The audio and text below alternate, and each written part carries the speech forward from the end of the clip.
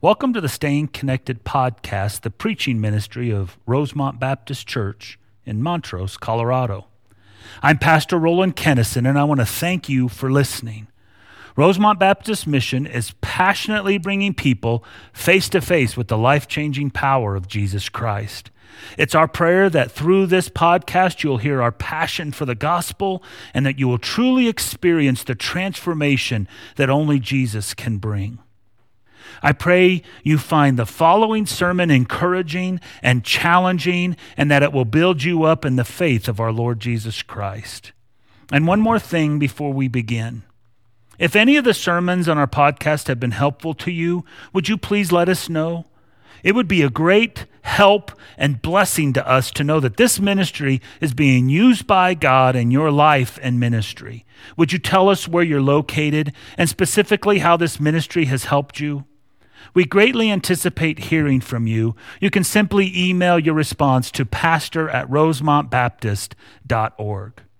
Now, let's begin our time today. We'll look at Galatians 1, verses 10 through 16. So let's read that passage together this morning. Galatians 1, starting in verse 10. For am I now seeking the favor of men or of God? Or am I striving to please men? If I were still trying to please men, I would not be a bondservant of Christ.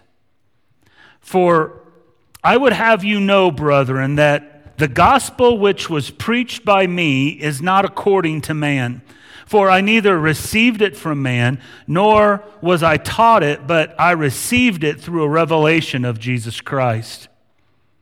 For you have heard of my former manner of life in Judaism, how I used to persecute the church of God beyond measure and tried to destroy it.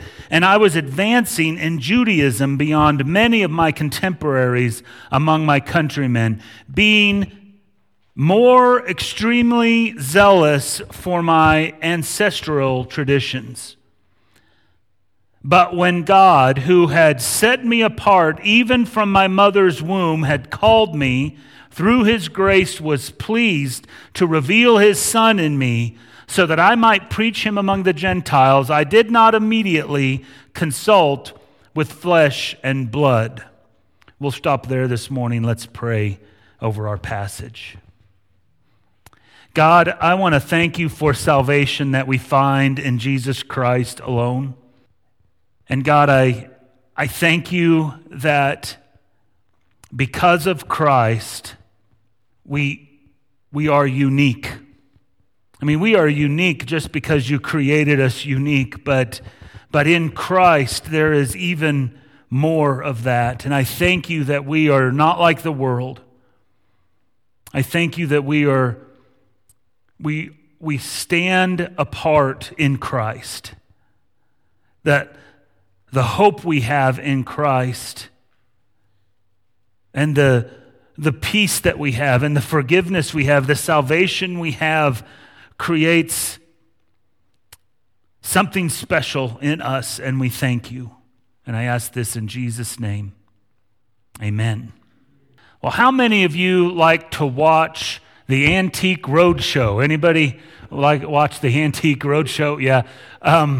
We have watched it, Rhonda and I. We don't as much as we used to, but the fun part of the show is trying to figure out if that trinket that they're talking about is going to be worth something, or if they got taken at some yard sale or something like that. Is it worth less than they paid for it, or is it going to make them rich? You know, whatever. We look at that. Collectibles are an interesting topic. You know, is this something collectible or is it not? You might have heard the saying, I was a millionaire until my mom threw away my comic books, right? Or I was a millionaire until my mom threw away my baseball cards. Whatever it was, whatever collectible you had, and that was like when you were 8, that was your like retirement program, right? I'm going to save this and be a millionaire at some time. But that's truer than you might imagine. The most valuable comic book that you could collect is Action Comic number 1 from June 1938. It was the comic book that had the original appearance of Superman, Right on the cover, he's lifting a car. And a copy of that is sold recently in 2014 for $3.2 million. That's, your mom threw out your comic books and you're like, Mom, what'd you do? Baseball cards. If baseball cards were your thing, the most valuable baseball card is the 1909 Honus Wagner second base Pittsburgh Pirates card. Originally, when you bought the card, it came free in a pack of cigarettes, not bubblegum cigarettes, from the American Tobacco Company. And that's where his card first came out. And he did not like that. I don't know why, but he told the American Tobacco Company, quit sending my cards out. And so there was somewhere between 25 and 200 of these cards that were made of Honus Wagner, second base in the Pittsburgh Pirates. That baseball card today is worth $3 million. So if your mom threw out your Superman comic and your Honus Wagner baseball card, you lost $6 million right there. Boom. We think about these astronomical numbers and we're like, why would someone pay something for that? Why are those things that valuable? And when you're looking at collectibles, there's three aspects. This is not about collectibles, but I'll just kind of give you some information. They first talk about the historical value of this item. Whatever this item is, they want to know, is it connected to a historical event or not? That helps us know if that's collectible. The issue also is rarity. How many of the items were made, how many are left. That helps get increase. And then there's also an attribute of the collectible that's called the capriciousness of that collectible. It's something you can't anticipate. It is the something that's connected to a tragedy or some act of notoriety, or a celebrity used it. I mean, a ballpoint pen isn't all that valuable, but if a president used it to sign some sort of significant peace treaty, all of a sudden that has some historicity. It's rare because the president had it, and it's got that uniqueness about it, that capriciousness. All of these things mean that those items are unique.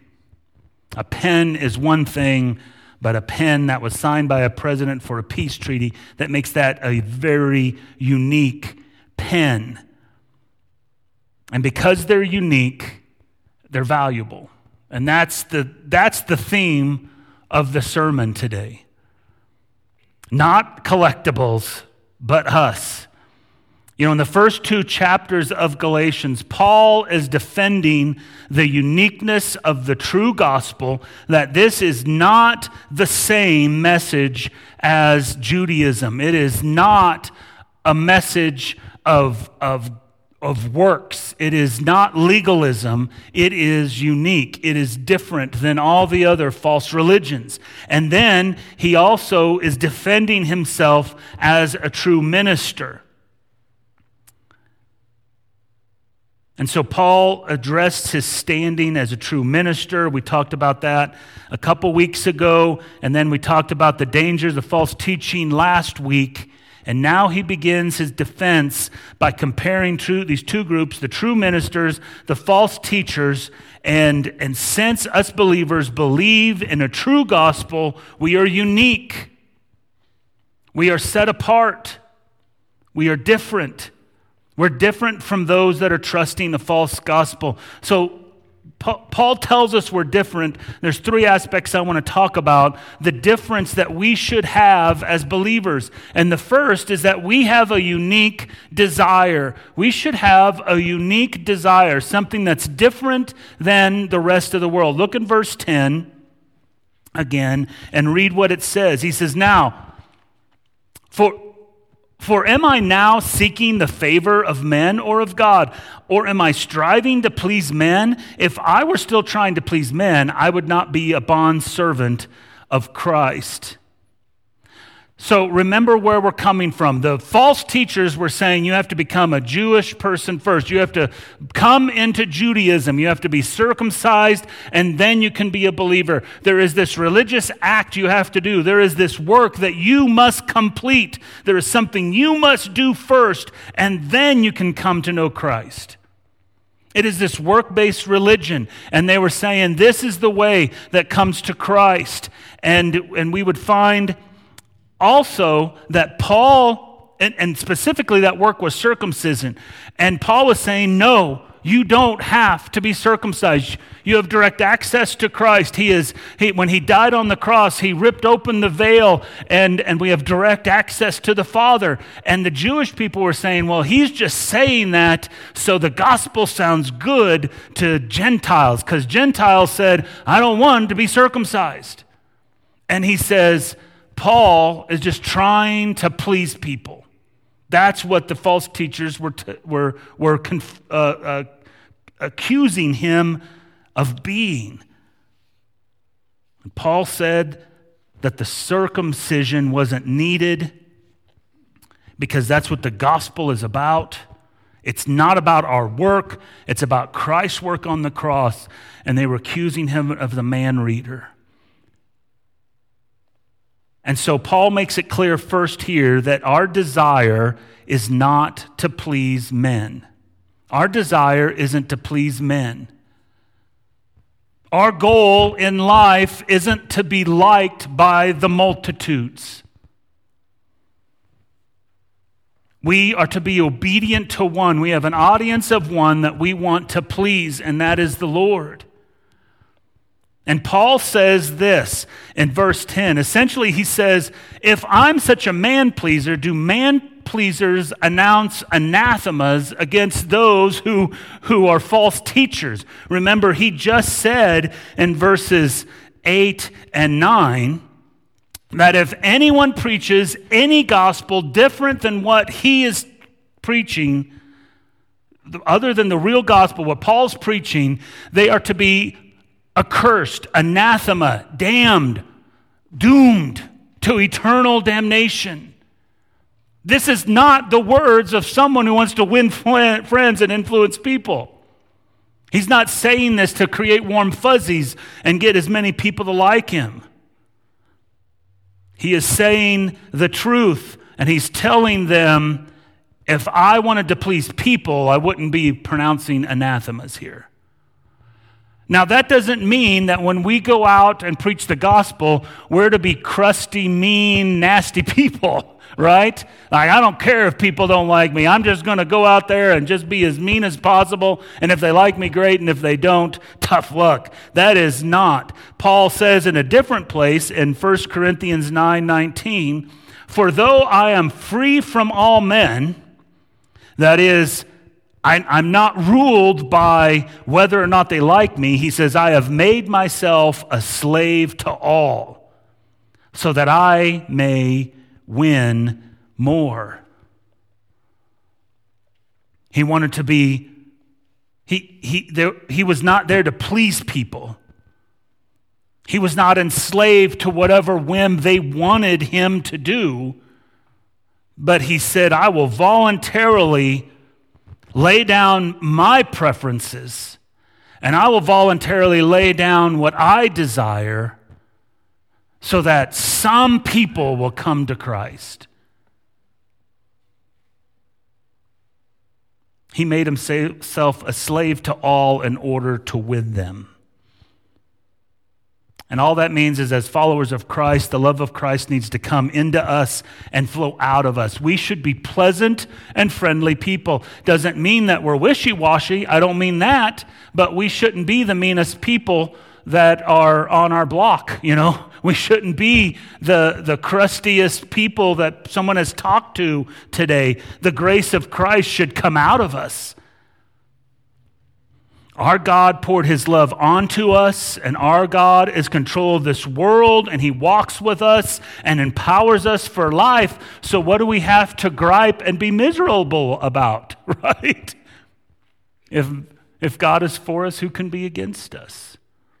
Now, when we preach the gospel, No matter how winsome and kind we are, there will be people who don't like us. I've been more than once called, "Oh, you Bible thumper." It's not, no matter how nice I was, it was names called against you, shoved up when I was younger against school lockers. And, there are people who will not respond kindly, no matter how kindly you present the gospel.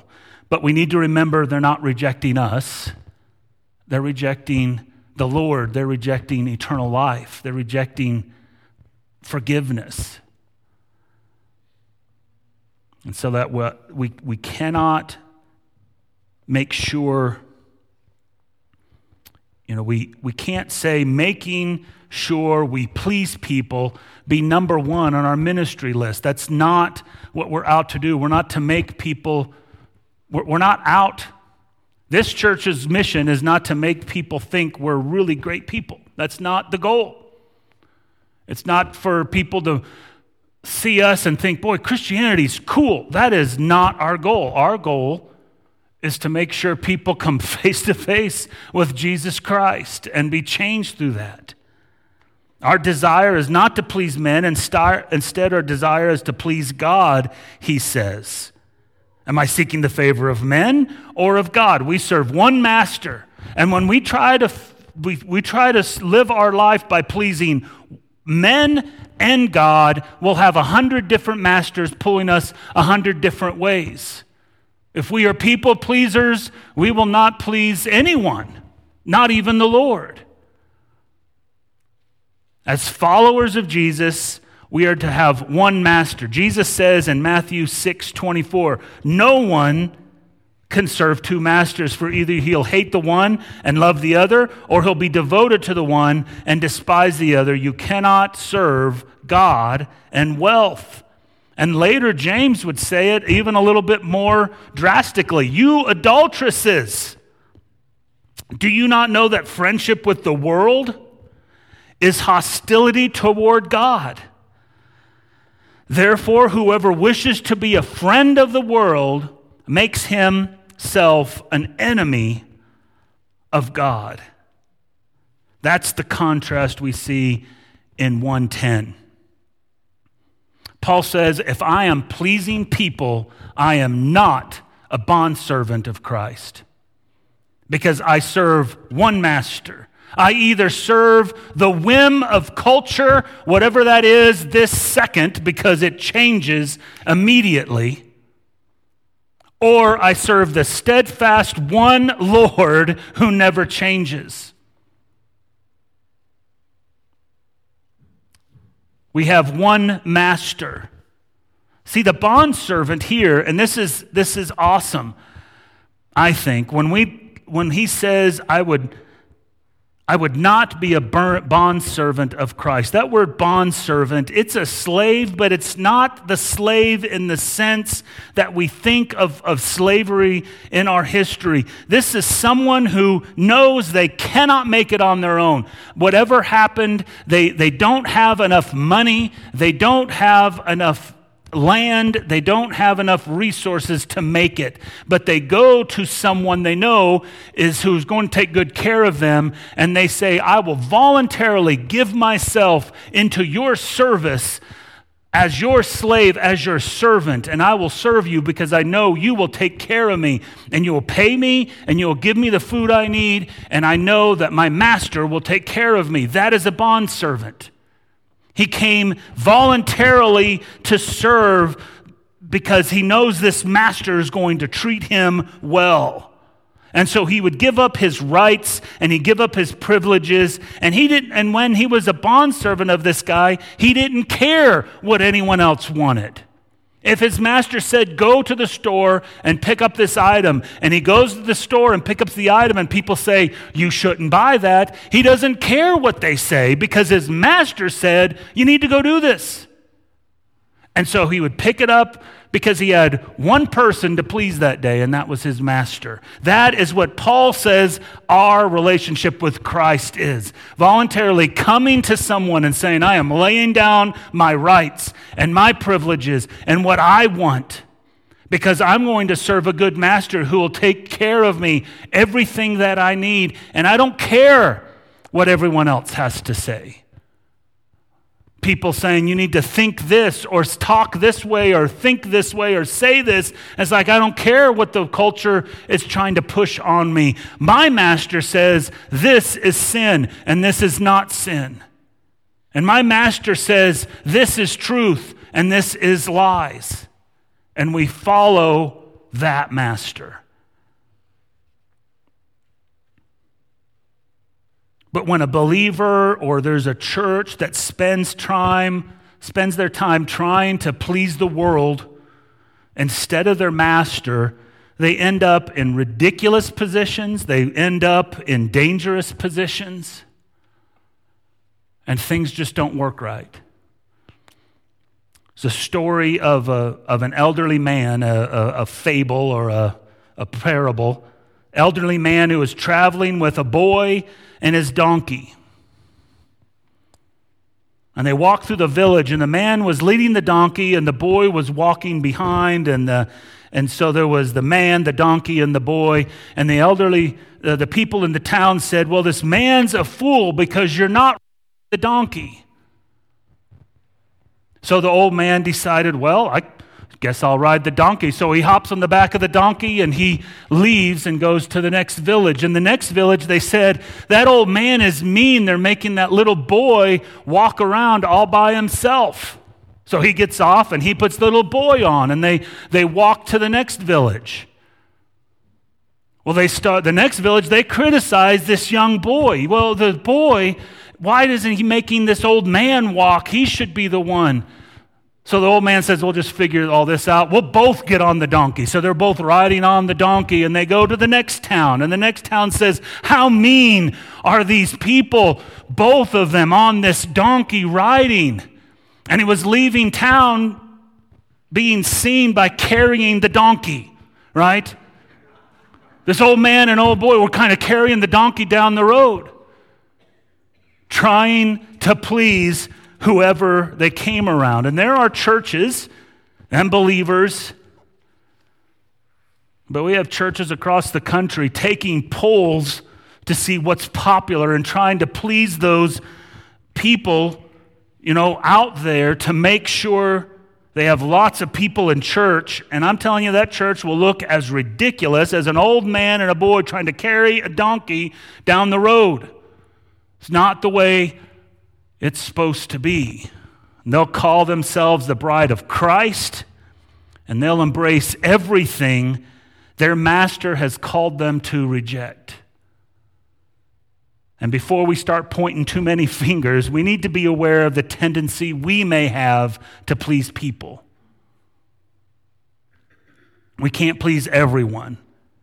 And when we try to end up pleasing everyone, we start carrying heavy burdens we can never carry. Instead of looking to the Lord, who says, my burden is light. If you come and listen to me, I'll take your heavy burden from you. And if we live for him, we'll treat others how they want to be treated. We'll have the love of God flowing through us. We'll share the gospel with them out of love for the Lord. We'll tell them the truth in love. See, we have this unique desire to please one person, the Lord. False teachers want to please as many people as they can. And they'll talk about pleasing the Lord, but they want to say things. Paul will tell Timothy, they're like tickling the ears of their listeners. They're going to tell them what they want to hear that sounds really good, so they'll draw the crowd. But our desire needs to be different. The world tells us we shouldn't offend anyone by what you say. And Jesus, our master, says, if they killed me, what do they think they're going to do with my followers? So who are we going to follow?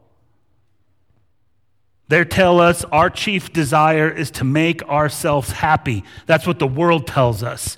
Scripture tells us our desire should be to please one.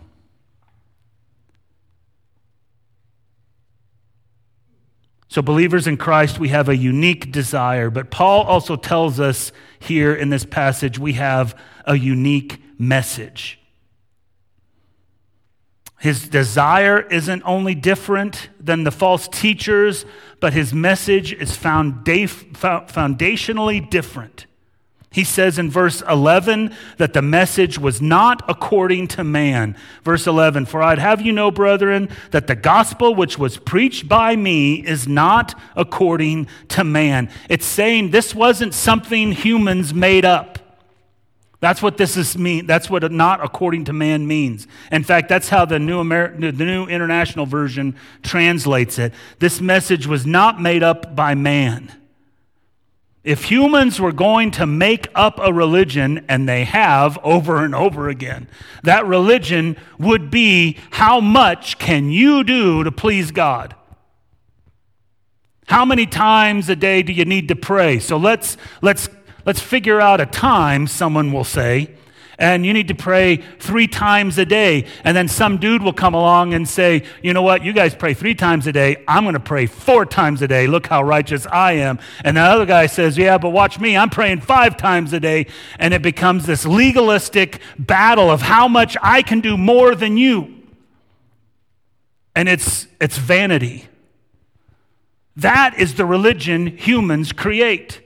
And you can go through the history of human religion, and you will see time and time again that even the Roman gods, it was like, what do I need to do to make sure the gods are not angry with me?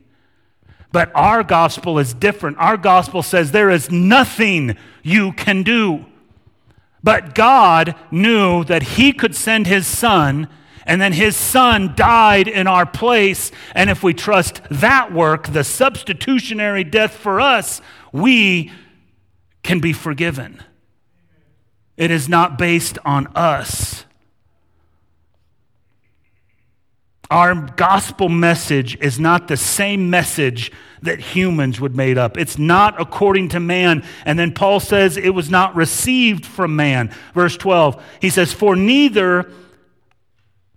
I neither received it from man. He's telling us here that he was not taught the way a Hebrew child was taught. A male Hebrew child would come into the classroom and he would be taught the scripture. And that's why a lot of the Psalms have these, they're based on the Hebrew alphabet, because you could teach the alphabet by teaching the Word of God, and it comes together. So these children not only learn how to read and speak, but they learn the Word of God. It's just ingrained in what they are taught, which is a good way to teach children. That math is understandable because our Creator made an ordered universe. That science, we can look down into a microscope and we can see these amazing universes that are down in this cell, because our God is an amazing creator. Or that we can read and understand because God gave us a mind and helped us communicate, and we can read anything, including the Bible, which reveals God to us. I mean, you just incorporate your spiritual beliefs into your children, and to be sure your children in schools are learning a spiritual truth. It may not be yours. It's not based in Scripture, but they're being taught truth.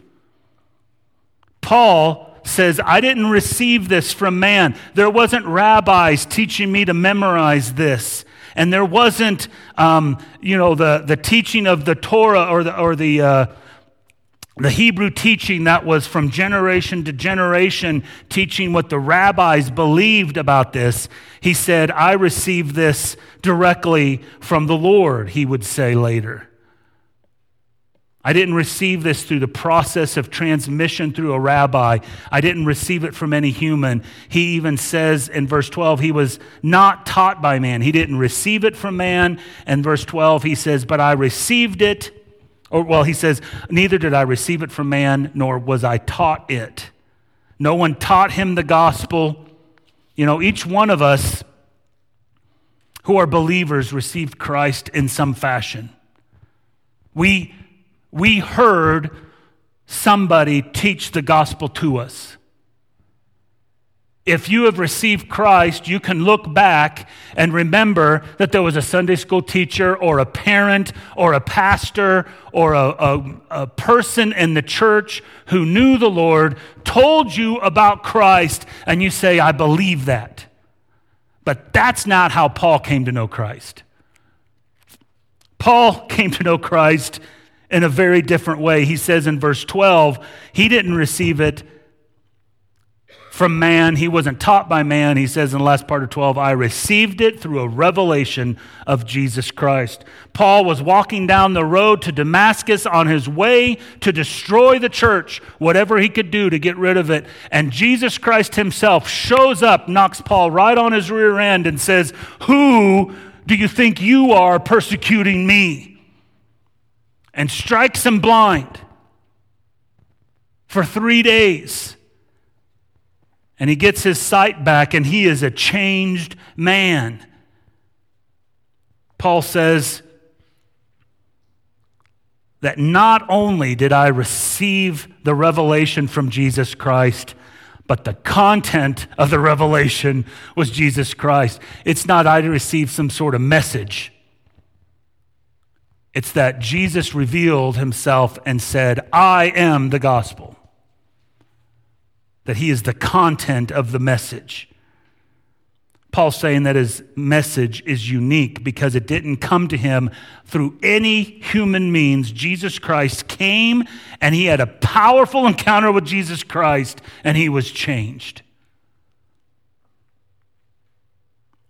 Now make sure you understand that's not normative today. To be walking down the road, you don't hear this testimony too much. I'm walking down the road and I was struck blind because Jesus himself revealed himself to me and said, I have chosen you to go preach to the Gentiles. I mean, that's not the way people come to Christ right now. But with that said, with understanding that's not normative, when people come to Christ, they are powerfully changed just as much as Paul was. They are raised from dead to life. They are blind and then they can see, and they are powerfully changed.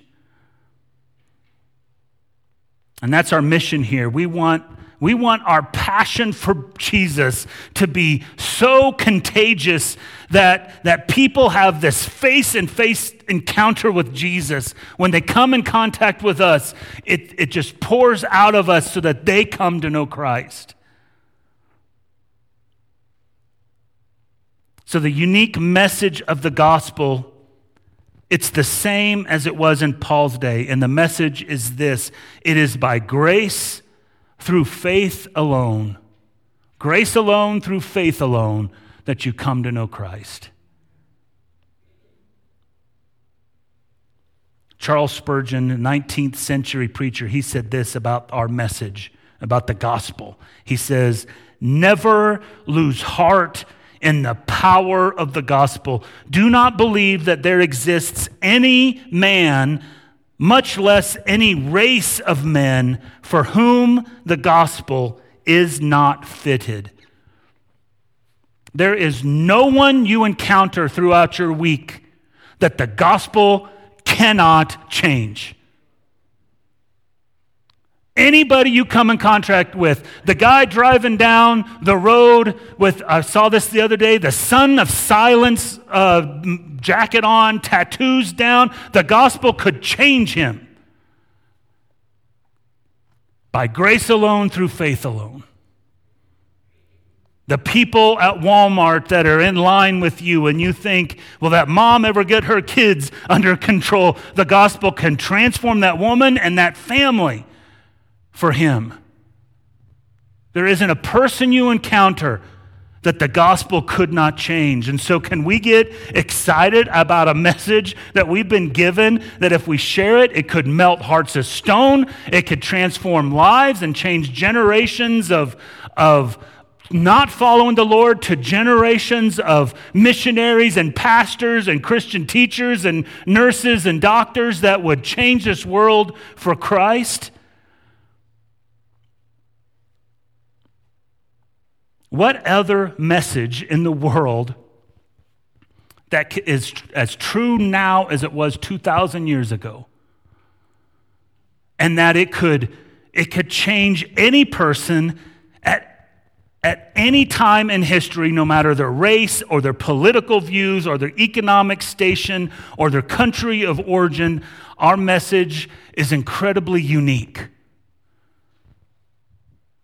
and is the power of God unto salvation. So we have a unique desire to please one Lord, and He has given us one message. It is the most powerful and the best news anyone has ever heard. And then He says that we have a unique life. We have a unique life. Look in verse 13 through 16. I mean, we live differently than the rest of the world. We should. I mean, there are ways where, like everyone else, we go to work, we have to pay our taxes, we eat and drink, we enjoy time with friends and family, but fundamentally, at the very foundation of our life, believers are different. We see all of reality different.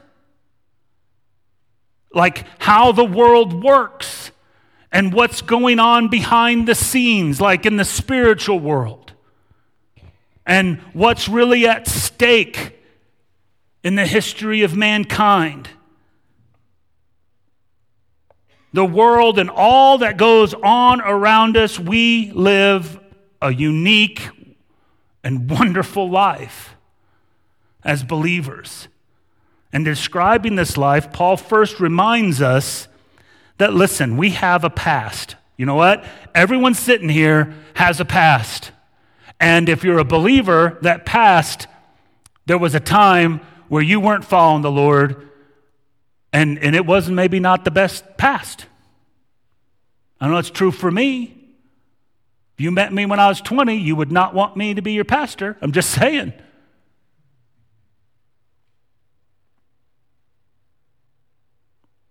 Paul says we have a past, and his past was extreme. Look in verse 13 and 14. For you've heard of my former manner of Judaism, how I used to persecute the church of God beyond measure and tried to destroy it. And I was advancing in Judaism beyond many of my contemporaries among my countrymen, being more extremely zealous for my ancestral traditions.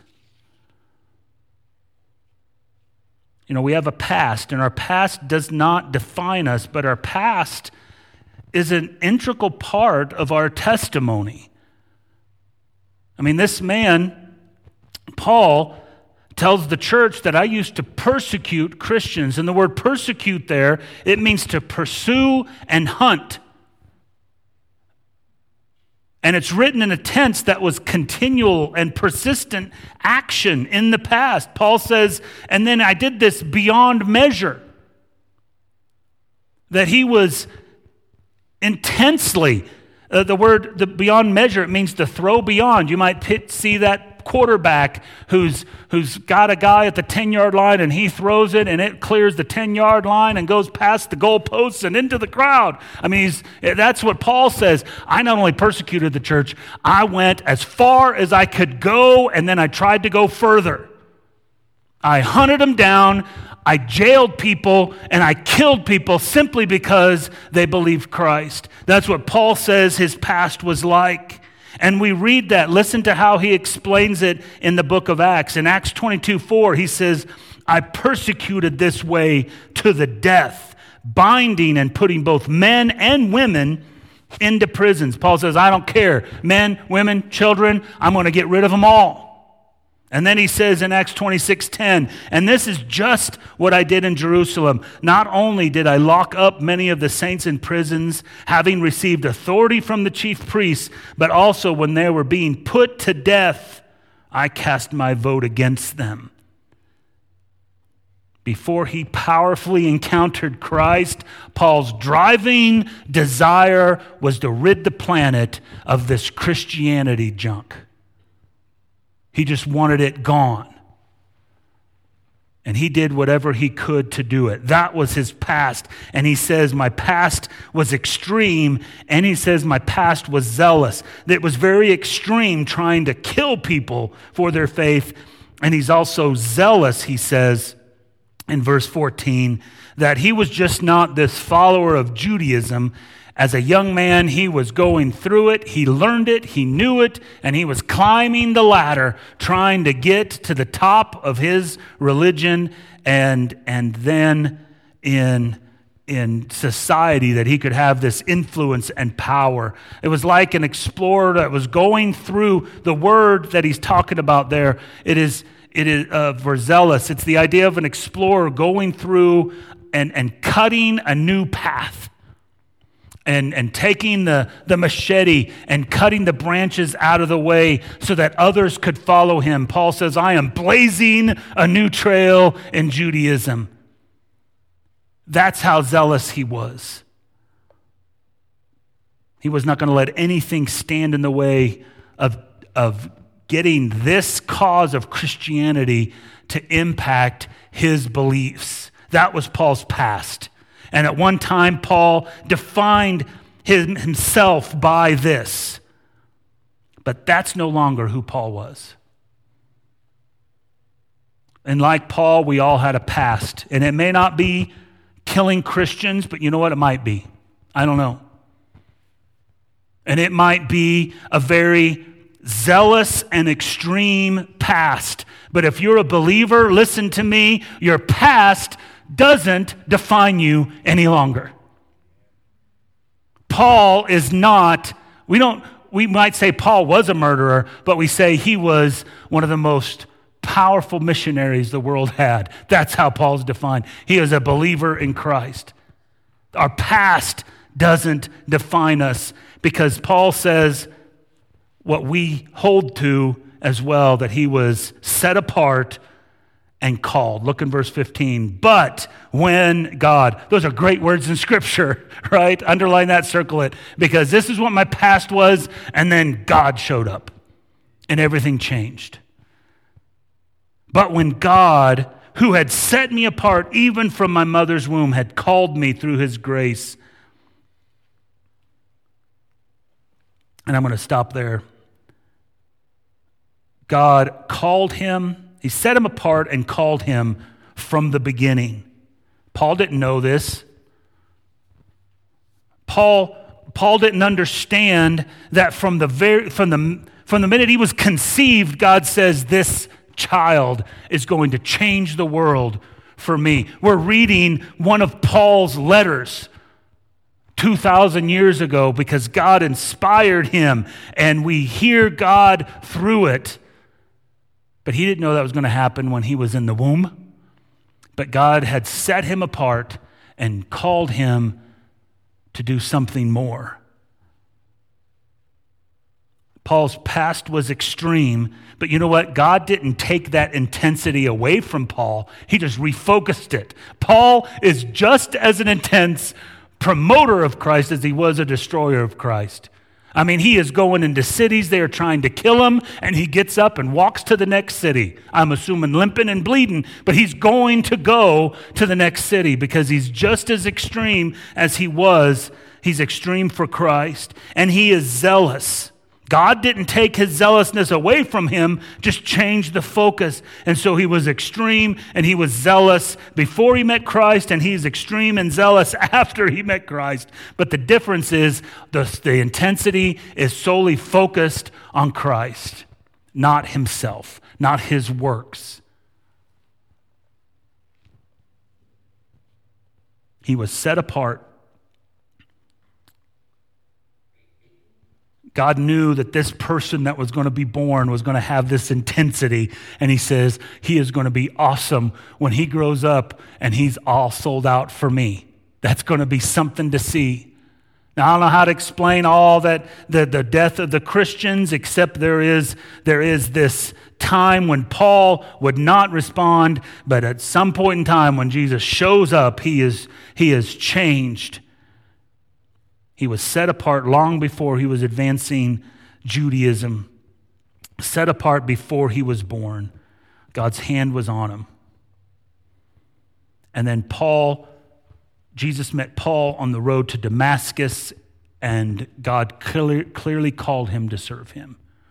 We have a past, and if you're a believer in Christ, you've trusted in him, your past doesn't define you anymore, but God has set you apart and called you.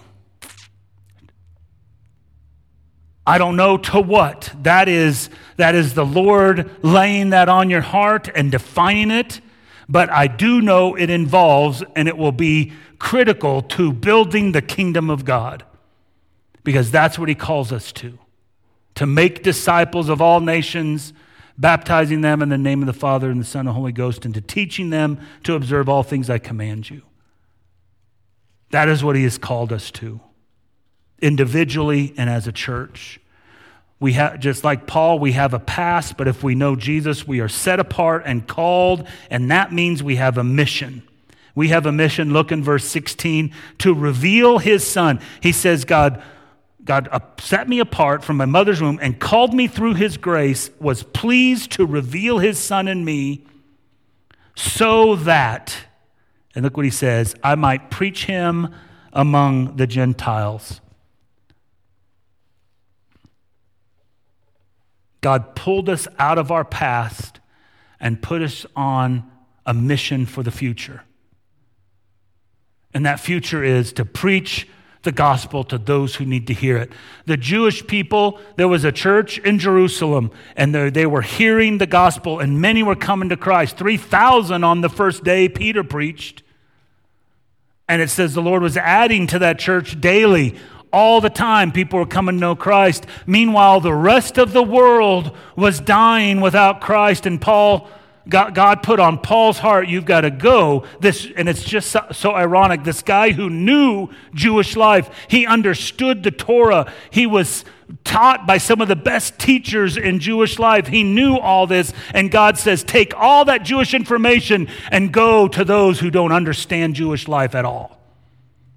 Go and teach to the Gentiles and teach them about Christ. And so our mission mirrors Paul, because first we're to reveal Christ. He says, he was pleased to reveal his Son in me. When Paul was changed from a murderer to a gospel preacher, people realized something had changed, right? The world was saying, man, there is something different about Paul. And he says, that reveals Christ in me. When we have this past and we are changed from death to life, from blind to seeing, people see a change. Not long ago, I preached on Jesus healing the blind man. And you remember the blind man came back seeing, and the neighbors said, is this the guy? And some said yes, and some said no, it looks like him, but I don't think that's him. Because something had changed. And what he had physically changed is what changes in us spiritually. And people notice the difference, and it reveals Christ in us. 1 Peter 2:12 says this to believers: keep your behavior excellent among the Gentiles, so that in the thing which they slander you as an evildoer, they may, because of your good deeds, as they observe them, glorify God in the day of his visitation. They're to see our life and see Christ in them. And Jesus says in Matthew 5, you are the salt of the earth. But if the salt has become tasteless, how can it be made salty again? It's no longer good for anything except to be thrown out and trampled underfoot by men. You are the light of the world. A city on a hill cannot be hidden, nor does anyone light a lamp and put it under a basket, but on a lampstand, and it gives light to all who are in the house. Let your light shine before men in such a way that as they may see your good works and glorify your God who is in heaven. So our lives should reveal Christ. We should look like Christians, which is a word that means little Christs. People should see us, and they should see what Christ is like. So does your interaction with those in our community, do they reveal Christ? Or do they know you as the crazy man on the road shaking your fist at them because they're driving weird? I mean, you know what I'm saying? What is your testimony just in how you behave? Do the clerks at the grocery store run when they see you coming because you are such a grump and mean person that they say, I don't want to have anything to do with them? They should be attracted to us through Christ. But that's only part of our mission. And follow me. I know it's almost 12. I know that. I'm going to get done. Hold on. One more thing. Just hold on with me. We are to reveal Christ. We are to preach Christ. 16, to reveal his Son in me so that I might preach him. Paul was not called to be simply an example. It wasn't, Paul, go into the Gentiles and just live a good life so people draw to me. He was to go and preach. The word preach here literally means to bring the good news. It was euangelia. It is to preach the good news.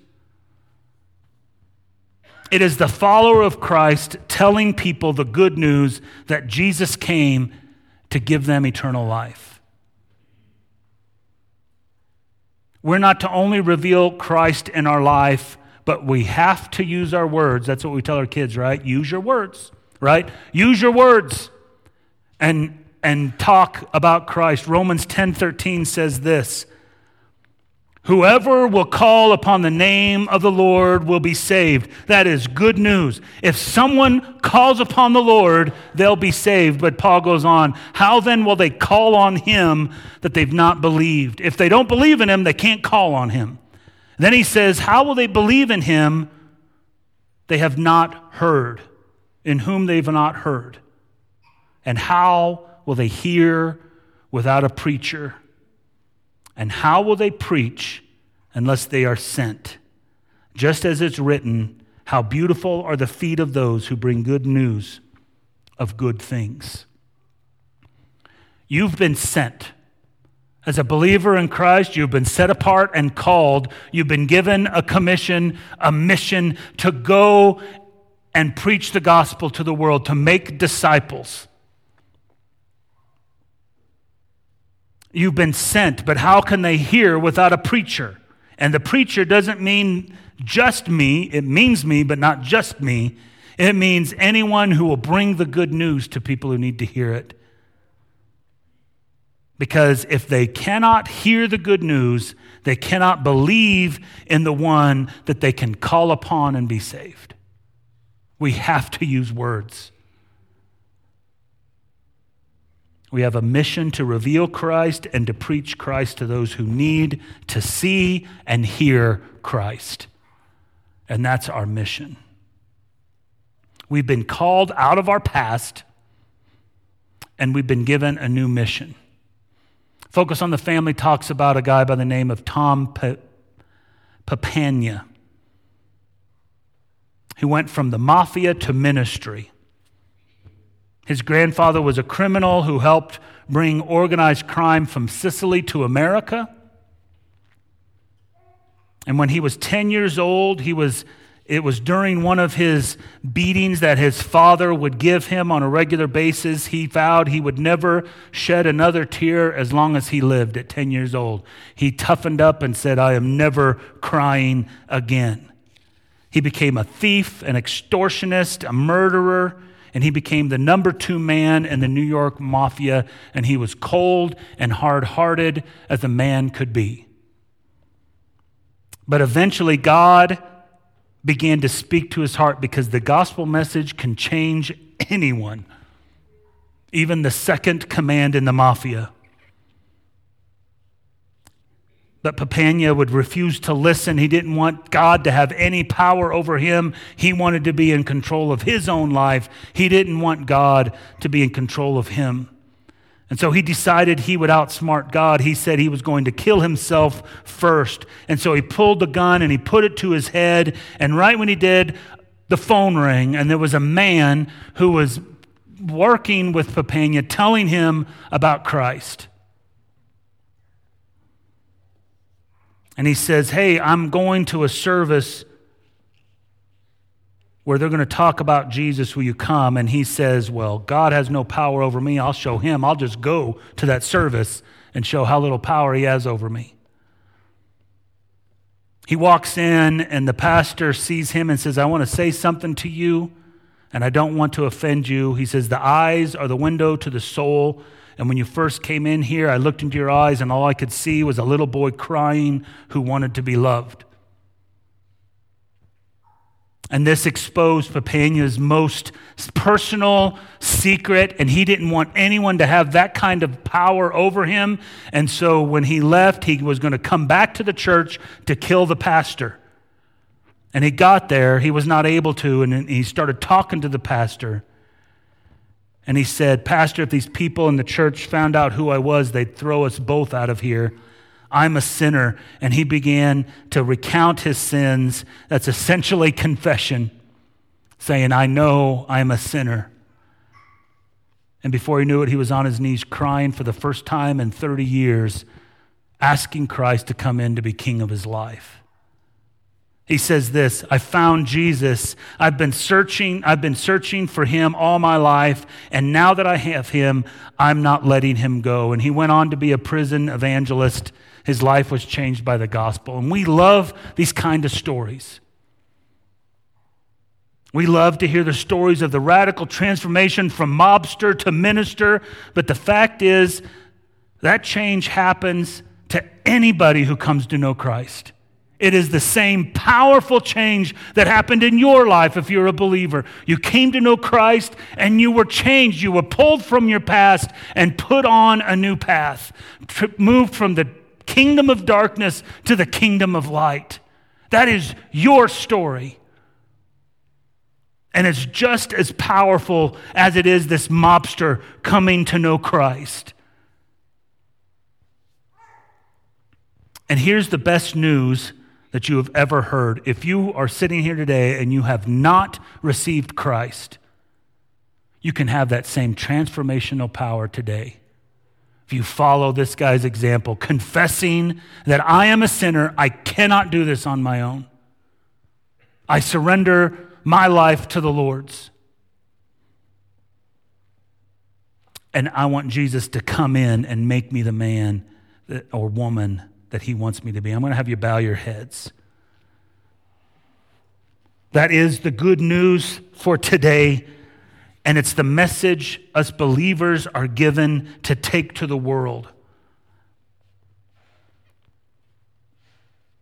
We have this unique desire to please the Lord. We have a unique message that is Jesus Christ did all the work to bring us into eternity, and we have a unique life that we have been redeemed from our past, and it is no longer has hold over us, because as believers we have been called, set apart, and put on a new mission. So do you just struggle to be a people pleaser, or do you desire to please God?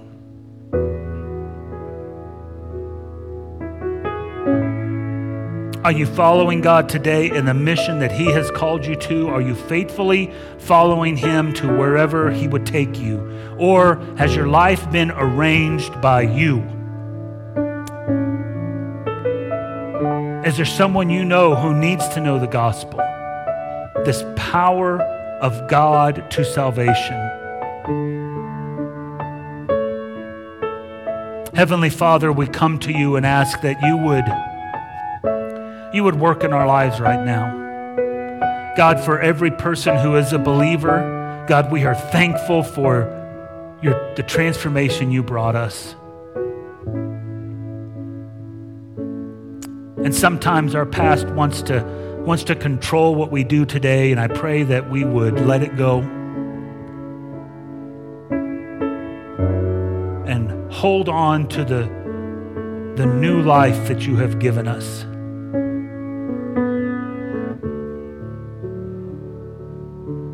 And God, I pray that as there are those who struggle with being people pleasers, God, we would remember that we have an audience of one that we are to please the Lord, you.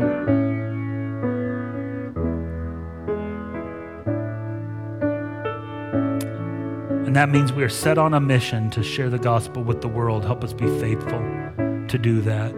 And if there's somebody here today who has never received Christ, I pray that they would hear the freedom and hope that it brings and would turn their life over to you. And I ask this in Jesus' name. Amen. Thank you for listening to the Staying Connected podcast, the preaching ministry of Pastor Roland Kennison from Rosemont Baptist Church in Montrose, Colorado. We pray the Lord will use this sermon to help you in your life and ministry. If you found this podcast helpful, would you consider contributing to our ministry? You can give online at www.rosemontbaptist.org/give. If you live in Western Colorado or you're visiting the area, we would love to have you visit us on Sunday morning. Our services start at 10:45 a.m. You can also watch our worship service live through our website at rosemontbaptist.org. Now, to him who is able to keep you from stumbling and to make you stand in the presence of his glory, blameless with great joy, to the only God our Savior, through Jesus Christ our Lord, be glory, majesty, dominion, and authority before all time, and now and forever. Amen.